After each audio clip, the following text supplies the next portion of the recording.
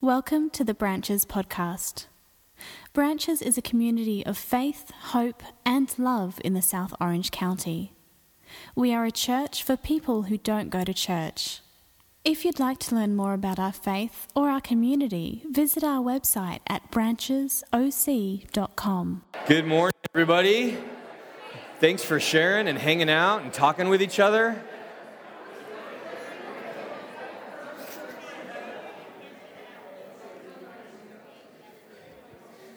Get your last donut and coffee before we start.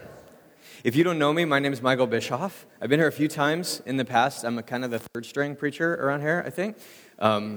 It's just always good to be back with you and to be able to hang out together. And Boog asked me to share about some stuff about the Bible I wanted to approach it a real practical way. What I called it is what did I call this? The Bible, how it's changed my life for 40 years. So I think what Boog wanted is to get like an old guy who has been in the Bible like a long time and done some things with it. So we're learning a lot from this Bible series, hopefully, and that it's a good thing for you. And I wanted to share out of literally 40 years of experience with the Bible and what that's done in my life. First of all, I really want to say it's cool that after Thanksgiving thing you're doing, that's awesome. You know, my favorite part of post-Thanksgiving is the gel that kind of coats on the turkey that rises. You know, the fat kind of comes out of everything. So enjoy that Jell-O gel.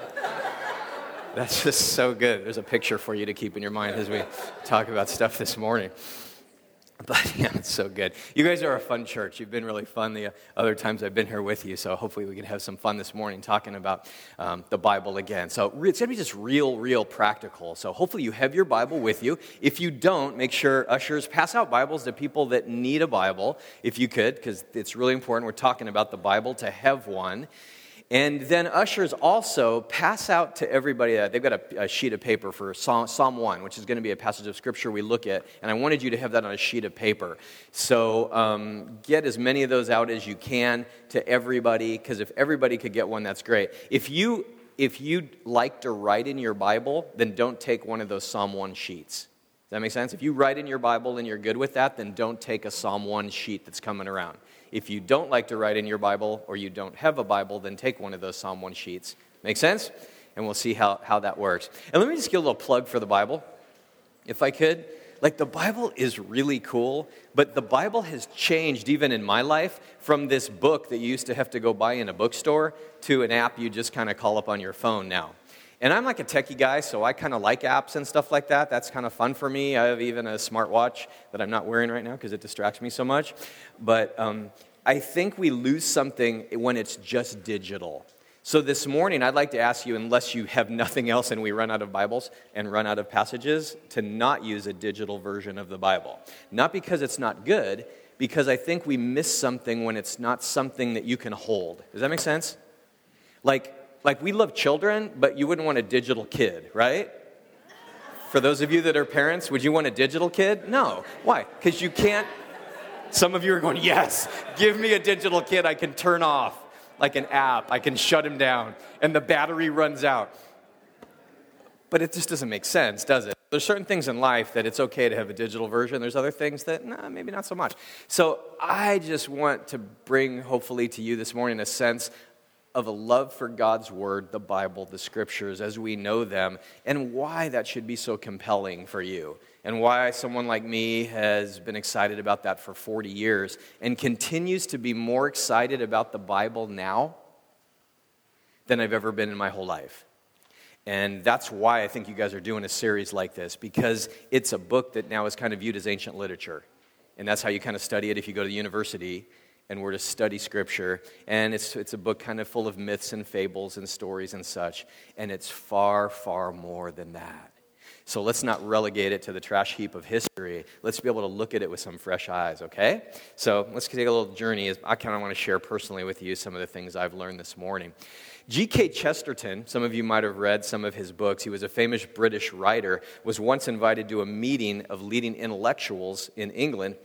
And they were all asked, all these intellectuals, if they were shipwrecked on a desert island, what's the one book that they would want to have on a desert island? Okay, sounds like a reality series, doesn't it? You know, what's the one book you'd want to have on a desert island? Well, they went around and shared, and when they got to Chesterton, everybody knew he was a Christian, and so they sort of expected him to say the Bible. But when it got to Chesterton and he shared what was the one book that he would have if he were stranded on a desert island, he said, Thomas's Practical Guide to Shipbuilding. Smart, right? Why? Because on a desert island, the Bible's not going to do you a lot of good. But if you can figure out a way to get back home, that's going to do you far more good, right? So the goal's not to have the most amazing book ever written, okay? Most of us have a Bible, or 2 or 3 or 10, depending on how long you've been a Christian. You might have a lot of Bibles. But it's to get to the place where you can do what you're supposed to do with your life. That's what we're talking about.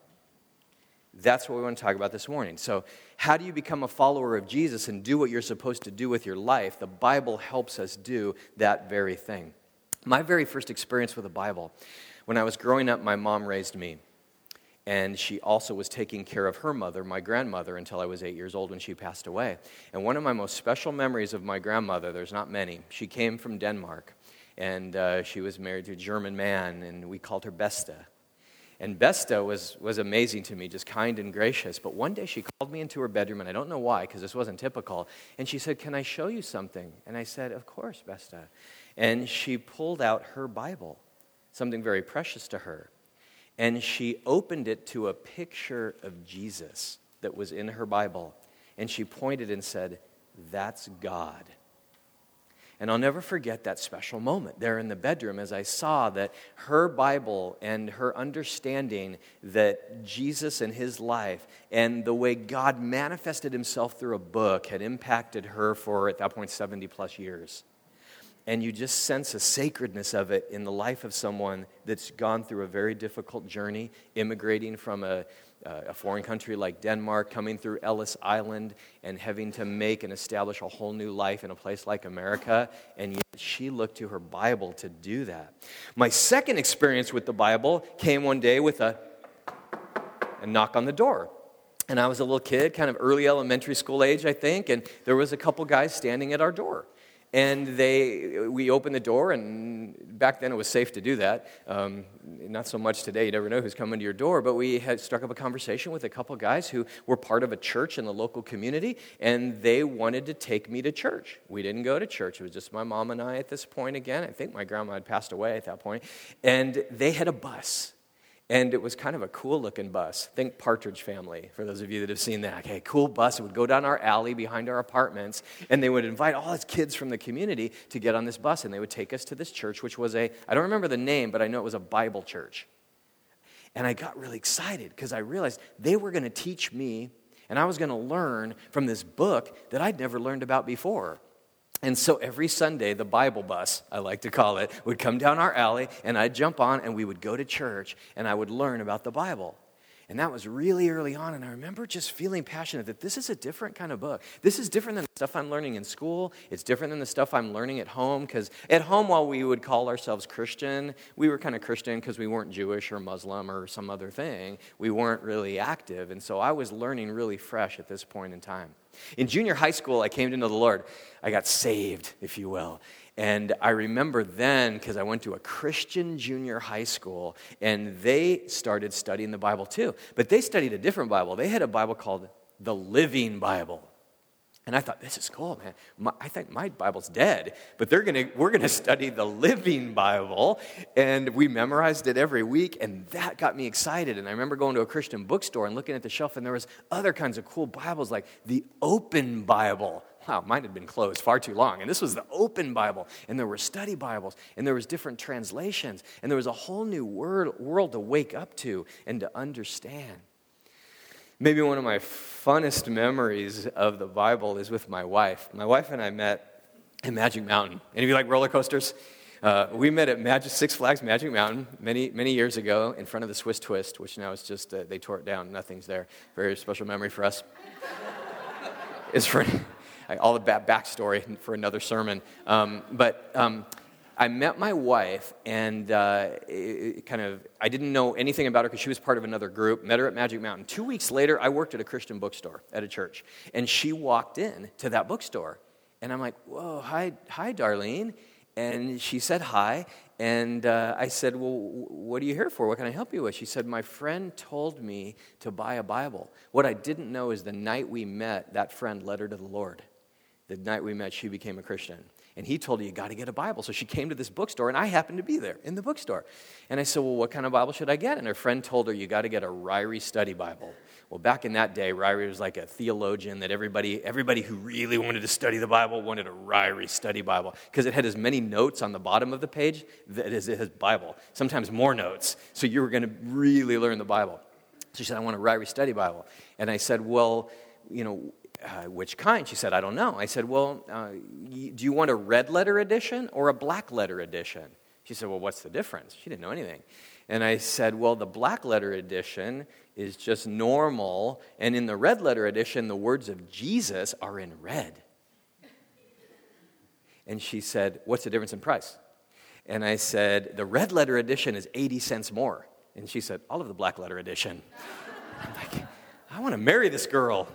She's cute and frugal, and trying to learn the Bible. And sure enough, we did. It's all good. More of that story for later.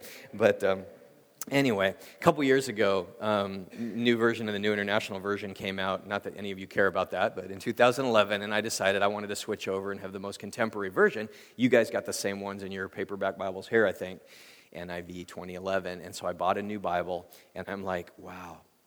This was like a sacred moment. And I only have a couple of these over the years. I literally have one that I went through seminary with, and then I have one that I started pastoring with for many, many years. And so this is my most current one that is now like 4 years old. But it was fresh. It kind of cracks when it opens, and you can smell it. And it kind of smells like Bible. And I'm just like, this is awesome. And there's no page wrinkled and everything's good. And now the greatest joy over the last 4 years has been going through it once again and learning from it in a fresh new way. Because as you continue on your Christian journey, you're always going to experience the Bible in new and different ways. Does that make sense? I mean, one of the things that I think we need to understand is that we keep learning, we keep growing, okay? How many of you think you have the Bible all figured out? You've got it pretty much down. Yeah, good. I hope you don't. The more I learn, the more I realize I don't know. The more I study, the more questions I always come to, okay? How many of you feel like, and let's just be, I show of hands here, and just be as honest as you can. How many of you feel like the Bible is still kind of a mystery, and there's a lot of stuff in there that you don't have figured out, and that you'd like to figure it out? Yeah. Me too. And there's a spectrum of that mystery, right? Like how much you know and how much you don't know. But that's the beauty of this book. It's not like another book that you can kind of read and you got the theme, you got it down. This is a book that unfolds itself over many years, over a lifetime, and has so much to offer us. A couple years ago, church I was part of, I decided to do something neat. I was pastoring at this church at the time, and we decided to take everybody through the Bible in a year, which typically is something that people do. I don't always recommend that because I think it's like going through the Bible way too quick. Not a bad idea. It's kind of cool if you've never read the Bible before, but it goes through so quick you kind of lose something. But we decided to take the whole church through the Bible in a year, and we did. But we're like, people are never going to do it. So what can we do to help them? And we thought, let's put up a blog, and we'll blog on the passage each day and give some questions, and then people every single day can go to our blog, interact with it, and do that kind of thing. So we went around church staff, and everybody's like, who's going to blog on the Bible every day? I said, let's share it. And everybody else was like, I'll never do it. And I'll never do it. And then they all turned to me and was like, let's get Mikey. He'll do it. He's the responsible one. And sure enough, so for that year, I blogged the entire Bible, every single passage, and wrote that out. And that was one of the most amazing experiences I'd ever had, because it kind of forced me. The accountability was, if I don't do this, everybody else in our church isn't going to know what's going on in this Bible passage and how to follow it. So I had a great time blogging the Bible and going through it. And that was one of the most transformational experiences that I had. But here's what I really want to share this morning. That over the lifetime of this 40 years of me journeying through the Bible and having various experiences with it and gaining only a deeper love for it, there was a way I used to view it, and there's a way that I view it now. And that has changed over the years, okay? What I used to be taught and what I believed was that the Bible was one thing that probably after attending church and maybe prayer was the other spiritual discipline that you were supposed to do. If you were going to be a Christian, you're supposed to read your Bible and study your Bible, okay? So after, so you got church and you had Bible and maybe threw in prayer if you figured you wanted to talk to God about some of those things. And that was it. And now I realize that's a real short-sighted way to view what the Bible is supposed to do in your life. And so all kinds of things have come into my life, especially over the last 5-6 years or so, that I have learned some very different things. That if you just read or study the Bible, you will get a lot of, and this is kind of a key concept for this morning, you'll get a lot of information, okay, but you won't get a lot of transformation in your life. Does that make sense? So it's one thing to read the Bible, and a lot of times we just go out of guilt, and it's like, I should read my Bible. If I don't read my Bible every day or a few times a week, I'm a bad, fill in the blank, whatever. But that's from an information standpoint. That's not motivating. Guilt's a motivator. It's the gift that keeps on giving, but it's like the worst motivator around, guilt. So do not look at your Bible at all ever as a way of guilt. If you've got a physical Bible sitting in your room somewhere and you look at that and like, I should read that thing. You're coming at it from the wrong place, okay? Let's try to get that out of our mind. We don't even want to approach the Bible as a book of information. We want to approach the Bible as a way of formation that forms us to the place of transformation, change. Does that make sense? So there's a couple words to hold on to. Let's get away from information and let's move into a place of formation and transformation where we understand that the narratives and the stories contained in the Bible are meant to change our lives. Do you believe that? They're meant to change our lives. I think you believe that because you're here on a Sunday morning and this is a church that goes through the Bible, so hopefully you believe those kinds of things. But if you approach them with a rigid interpretation or your own presuppositions or just try to make the Bible say what you want it to say, or you're just kind of hanging on stuff that maybe someone told you the Bible says, but you're not quite sure if that's really what it's about, there's going to be some struggle in the way you approach God's Word, the Bible. So, in order to move from information to formation, I think it's helpful to have some methods of like contemplative Bible study, okay? And I just want to give you 3 this morning. So contemplative Bible study is a way to say, how do you go to the Bible that you're not there for information and study, but you contemplate things, you think about them, you meditate on them, you let them soak into your mind and into your life and into your heart and change who you are. Does that make sense? Difference, right? Information, transformation. See the difference? So I want to give you 3 methods this morning that you guys can do. Hopefully you'll remember them as much as possible. They're all really simple, and I want to motivate you to be able to spend time with God's Word in some new and different ways. Now, all of these can be used either in individual time with God in the Bible or in a group. Okay? So we kind of think about them in different ways because you can use them individually. You can also use them in a group. And they rely on, and this is a cool part, so catch this, the illumination of the Holy Spirit. Sometimes we think that if we go to the Bible, we can figure it out based on the books, commentaries, history, research, other books we might use, tools and stuff like that. But honestly, you can never understand the Bible at the deepest level unless you allow the Holy Spirit to come into your life and illuminate, okay, shine a light on it. So they rely on the Holy Spirit's illumination more than they do on your ability to study. Now, I'm thankful for that because my mind's pretty limited, and in a human sense, I only have so much that I can bring to it. That's really important. It's also important to be able to say that we're not talking about deep Bible study exegesis. Okay, kind of words like that. You hear words like exegesis and exposition, where we're explaining what the text says. Those are good.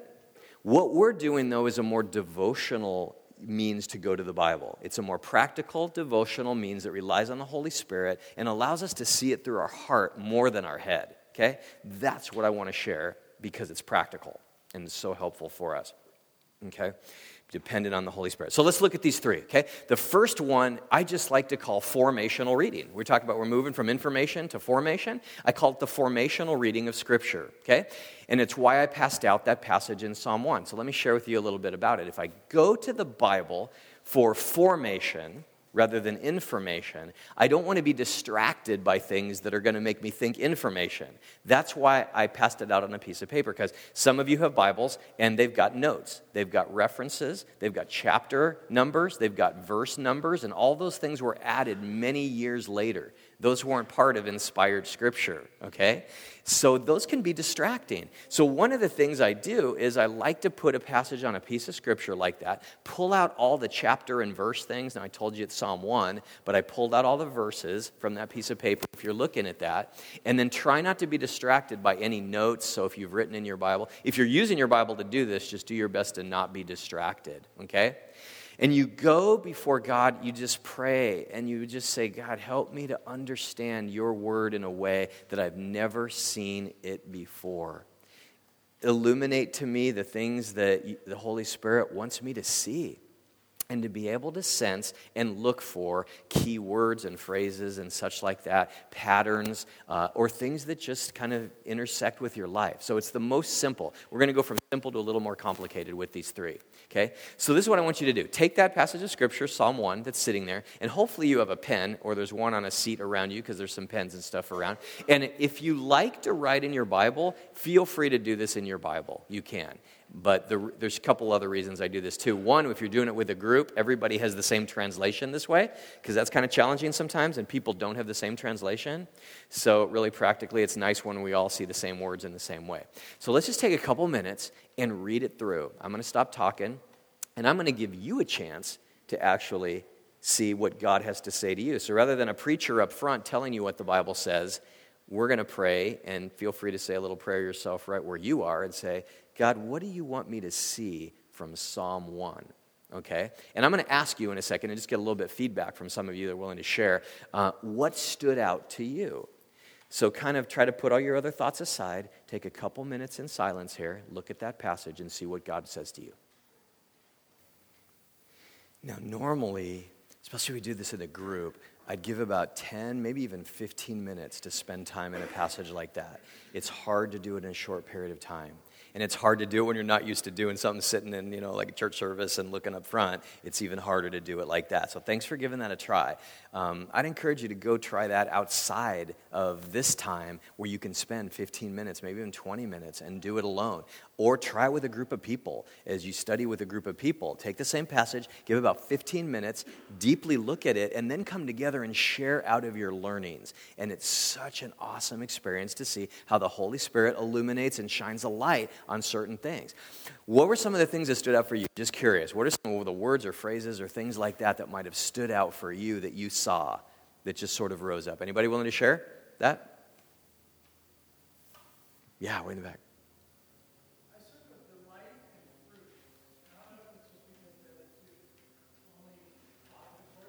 Yeah. Yeah. Delight and fruit. Okay. Others? I also circled the line in there, and the way I read it is that following the law of the Lord, the way of the Lord is not a burden, it's not a constriction. Yeah. It's a source of joy. That's so good. Following the way of the Lord, the law of the Lord is not a burden. It's a delight. It's a joy. Okay? Others?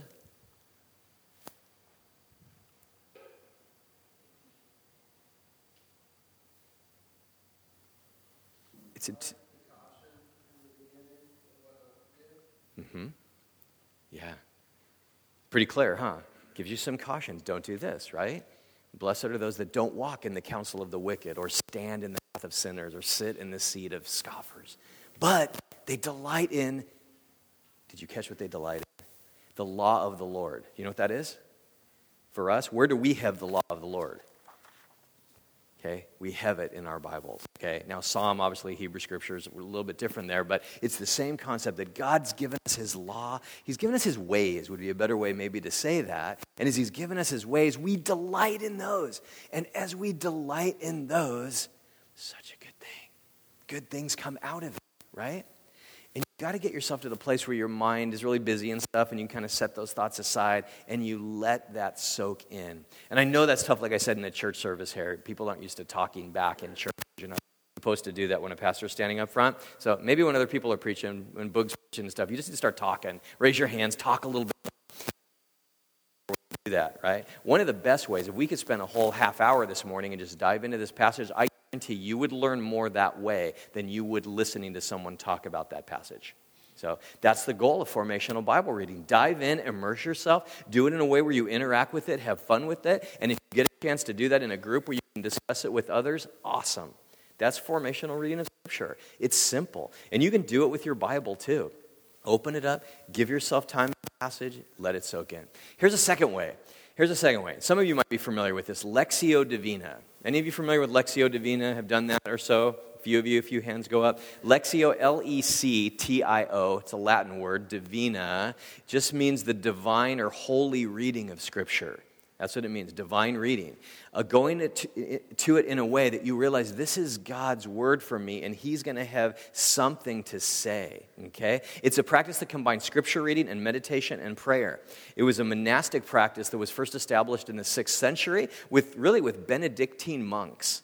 Kind of a cool history behind it all. But then a Carthusian monk, Guido II, made it into a process in the 12th century. And it doesn't treat Scripture as text to be studied, but as the living Word. And Lectio Divina really has 4 steps, okay? It has reading, it has meditation, it has prayer, and it has contemplation. And those that do it and look back into the history, Lectio just means reading, and then there's meditation, which is meditatio in Latin, and then there's prayer, which is oratio, and then there's contemplation, which is contemplatio. So you'll see those words sometimes in a description of Lectio Divina, and it's really just those 4 steps, where you read it, you meditate on it, you pray about it, even though the whole process is prayer, and then you get a chance to contemplate it as you go from there. Let's do that kind of quickly and look at another passage. Hebrews chapter 4, verses 12 and 13. Turn your Bible to Hebrews chapter 4. This time you really do have to look at your Bible.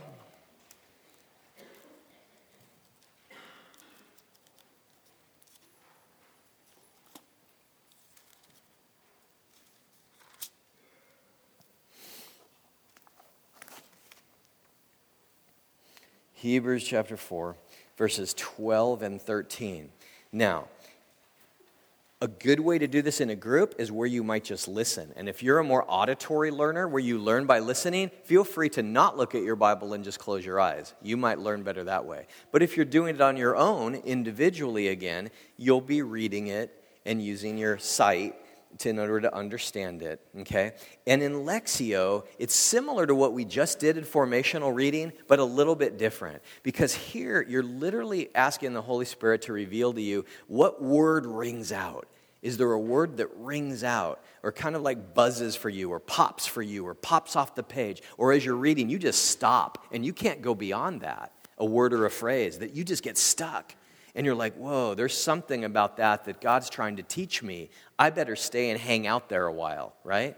So you're not trying to study it and figure it out with your mind. You're trying to say, God, with my heart, help me to be open to what it is that you're trying to say from this passage, okay? So let me just read it really slowly. And normally you'd read it through 2 times, 3 times, 4 times, okay? Not just 1 time. And read it through slowly and see what pops for you or where you stop.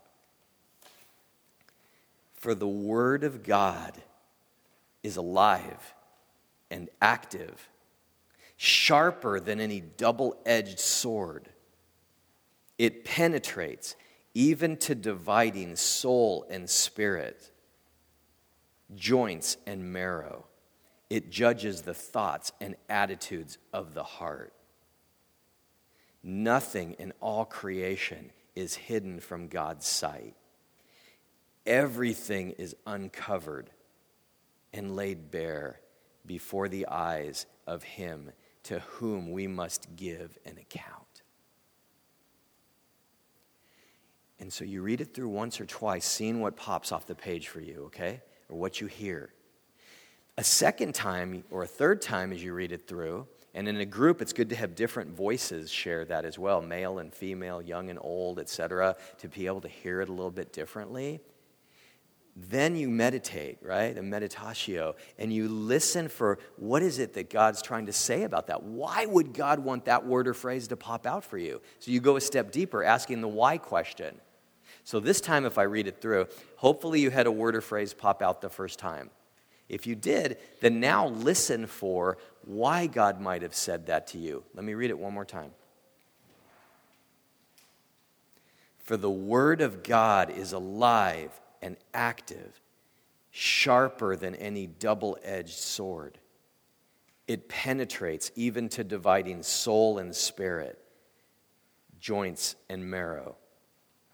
It judges the thoughts and attitudes of the heart. Nothing in all creation is hidden from God's sight. Everything is uncovered and laid bare before the eyes of Him to whom we must give an account. Are you sensing some things there? Again, this is harder to do in a large group like this than it is if you're alone or in a small group of people. But you ask, what pops? What makes me stop? Then it's like, God, why would that happen? Why? I need to meditate on that. I need to think on that. And I'm not giving you enough time to do that. But then you move to prayer or ratio, and then it's kind of that question, so what do you want me to do about it? If this is why you're giving me this, what do you want me to do about it? That's the third way. And let me read it one more time. And this time it's to ask, God, if there was a word or phrase, I think I know why, maybe, but now what do you want me to do about it? Where do I go from here? How do I apply it? One more time.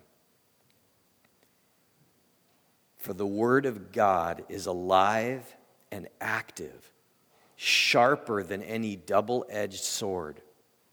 It penetrates even to dividing soul and spirit, joints and marrow.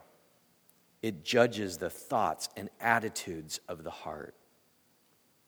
Nothing in all creation is hidden from God's sight. Everything is uncovered and laid bare before the eyes of Him to whom we must give an account. Now, if you're doing this alone, you might have a journal where you write down some of those thoughts and journal some of what you've learned. That's a really good practice to have a little kind of scripture journal that you journal some thoughts. If you're with a group of people, you might share it with them. For me, as we just went through this right now, it was verse 13, nothing in all creation is hidden from God's sight. And I think the why for me, God's been trying to teach me literally right now in my life that no matter how much I mess up, screw up, fail, His grace is bigger than that. So nothing's hidden from His sight. He sees everything going on in my life. But it's not there to punish me, judge me, hold it against me. He's there to give grace to me and pull me closer to Him. And I think that's the why. I need to live in that reality that nothing's hidden from His sight, right? So literally, even as I read that to you, I could pull that right from Scripture and go, God, I want to live in your grace today. I need to live in your grace as I go out and see your creation all around me. That make sense? See how practical that is? It's not studying the Bible and realizing you got to figure it all out. That's another thing, Bible study and exegesis and all kinds of other good things, like I said. But this is it's just you and God hanging out in Scripture together. That's Lectio Divina. So, formational reading of Scripture, Lectio Divina, and here's a third one. Ignatian contemplation. Ignatian contemplation. Now, that sounds complicated, but Ignatius of Loyola was a 16th century Spanish monk, and he spent a ton of time in the Bible. And one of the things Ignatius believed is that it's so important to use your imagination. You don't just use your mind or your mental capacities, but you use your imagination. So those of you that are a little more right-brain creative types, you'll love this, okay, this third type, because you get to take all 5 of your senses, okay, your sight, your smell, even your taste, your touch, your hearing, everything into this, and dive into the passage, okay? It's really, really a cool way to do it. Ignatius wrote a book called The Spiritual Exercises that's full of Scripture, and it's meant to be used in a month-long retreat. And on that month-long retreat, you spend 5 hours a day in Scripture like this. It's Scripture and prayer together is what it is. It's you using Scripture to talk to God. It's a really fun kind of retreat to take. I did an 8-day spiritual retreat that did it this way, and it changed my life, okay? And this works especially well in the Gospels, okay? We've looked now at a passage from Psalms, Old Testament, talked about the law of the Lord. We looked at Hebrews, one of the epistles or letters, talked about God's Word. Now, Ignatian reading, where you use your imagination, works really well in the stories about Jesus. throughout Matthew, Mark, Luke, and John in the Gospels, okay? So here's the challenge. Turn your Bibles to Luke chapter 19, verses 45 to 48. And this is the last passage we'll look at here.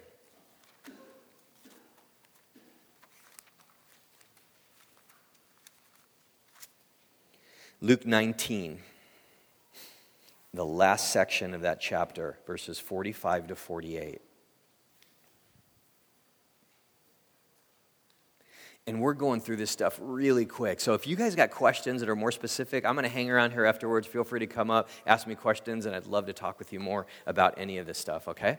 So I'm going to read this passage, but it's a little different now than the other two that we did. And here's how it's different. I want you to visualize the event as if you were making a movie, okay?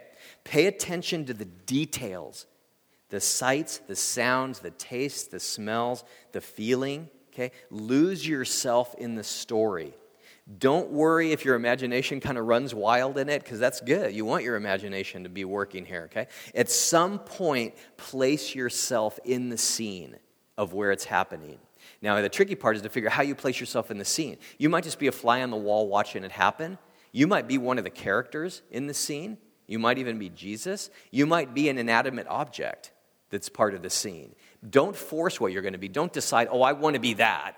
Try to read through it and let the Holy Spirit show you what you're going to be in the midst of it, okay? And that's how this kind of reading takes place, okay? So Luke 19, starting at verse 45. When Jesus entered the temple courts, he began to drive out those who were selling. It is written, he said to them, my house will be made a house of prayer, but you have made it a den of robbers. Every day he was teaching at the temple, but the chief priests, the teachers of the law, and the leaders among the people were trying to kill him. Yet they could not find any way to do it because all the people hung on his words. So there's the text. Do you identify with one of them? Something in the text? Did you put yourself in there, use your imagination? Let me read it through one more time. We could do this a little longer, but we're running out of time here. I'm going to read it through one more time, and maybe this time close your eyes. If you're a little less visual, you can close your eyes, put yourself in the story, let your imagination work, and let me embellish it just a little bit, okay? When Jesus entered the temple courts, picture the temple, the busiest place in Jerusalem. It's where everybody went and offered sacrifices. They went to hear the rabbis. They were separated by social class, men and women. The more spiritual you were, the closer you got to be to the Holy of Holies, because that's where God lived. That's where Jesus is. He enters the temple courts. He began to drive out those who were selling. There was people that had turned it into a mini mall. It's a market. They're selling. They're making money. You can hear the change. Listen for the sound of the change, the rattling, the noise. Probably the sound of animals in the background being sold, animals being sold for sacrifices. What do you smell if there's a bunch of animals around? You sense people bumping into you. It's probably very crowded. There's children screaming, laughing, playing, crying, all kinds of busyness and hurry going on. Jesus senses this, but he begins to drive out those who were selling these things. It's kind of normal to see them every single day, but Jesus kicks them out. And then he says, it is written, my house will be a house of prayer. He's quoting Scripture. You'd know it. He's quoting the Old Testament, the Tanakh. They would know those words. They were familiar with what that was, and Jesus is using them against them. But you have made it a den of robbers. He's accusing those that are misusing God's house. What do you sense in the atmosphere? The tension between what Jesus says and those that are selling. What are the religious leaders doing as they watch? What are people doing as they pass by? And then it gives a little more context. Every day Jesus was teaching at the temple. He was there all the time. They knew who he was. He was a rabbi. He was one of the Jewish rabbis with a very different message. But the chief priests, the teachers of the law, and the leaders among the people were trying to kill him. Why didn't they like him? He was a Jewish rabbi. He was teaching goodness of God's things. Why didn't they like what he said? Can you identify with those religious leaders? Sometimes we find ourselves in a place of judgment we might be more like a Pharisee than we would be a disciple of Jesus. Yet they could not find any way to do it because all the people hung on his words. People gathered around it. They were attracted to what Jesus said, but why? It was such a different message. Put yourself in the story. What character do you relate to? Why do you think you relate to that character? What might God want to teach you from a passage like this that we don't have a temple today? We can't relate to it. It's nothing like our church services or our church buildings or anything like that. So why might God want you to get something from this? Use your imagination. So spend as much time, again, we did that so quickly, but if you could give yourself 10, 15 minutes, a half hour, and then journal some of those thoughts, that's what Ignatian contemplation or meditation is like. Some people get a little weird. They're like, this whole talk about meditation, it sounds a little new agey to me, okay, a little Eastern stuff, but here's the difference. In Eastern meditation and in Eastern religions, you empty your mind in order to empty your mind and be empty. In Christian meditation, you empty your mind in order to fill it. Okay? John Eshelman gave a message a number of months ago on meditation here, and go back and listen to the podcast if you want to hear more about meditation. But you empty it in order to fill it, and when you use your imagination, can you sense it being filled with Scripture in a kind of new way, a different way than ever before? Practice it. It's so fun to be able to go. So some practical ways to be able to look at God's Word, hopefully some new and fresh ways. So, question, are you reading the Bible for information or for your formation? Check it out. See what you're doing, okay? Are you more concerned about your methods or your motives? Because the heart and the reason you come to the Bible is so important, and it really means everything. And when you read the Bible, here's some other questions to think about. Do you seek to cover as much as possible, as quickly as possible, or do you read small portions and let it soak in? Contemplative Bible practices like this, let it soak in. They take small sections, as I said earlier. You're not trying to rush through. Maybe you only get through one verse, a couple verses. That doesn't matter, okay? Are you reading it in a linear fashion or with potentially multiple layers of meaning? Don't just think there's just like one thing, and once I understand that, it's good enough. But if you understand the Holy Spirit's going to apply that to your life differently, I would bet here that there was 50 different understandings of that passage of Scripture we just read about the way God wants to apply it to your life. Now, that's not only fun for you as you learn it, but when you share that in a group, oh my gosh, it like lights up. And you get to learn, wow, what God taught to someone else is completely different than what He's teaching me. And you can have so much fun with Scripture that way. Do you seek to master the text alone? And this is an important one. I was taught in my background, you study that, you study it over and over and over. I would study 30 hours for every sermon I would give to master the text. And now I've learned that's not really healthy. I want to enter God's Word until it masters me. See the difference? It's not about you controlling it and trying to master the text. You go to it with a humble spirit, teachable heart, and say, God, let that passage master me. Do you view the text as an object for you to control, or realize that the text is the subject and you are the object that is being shaped by the text of Scripture? Do you read in an analytical, critical, or judgmental way, or with a humble, detached, willing, loving approach? Feel the difference? One last question. Do you come to it with a problem-solving mentality? Like, I got a problem and the Bible's got to fix it for me. Or are you just open to the mystery that's contained in God's Word? And that's kind of where I want to leave you. The Bible is full of mystery. Now, that doesn't mean to study and learn from it and try to figure some stuff out. We are, and that's one of the fun challenges we're given. Yet at the same time, if you get it all figured out, there's no mystery anymore. You've lost something. So let it maintain the mystery that it is and that's there.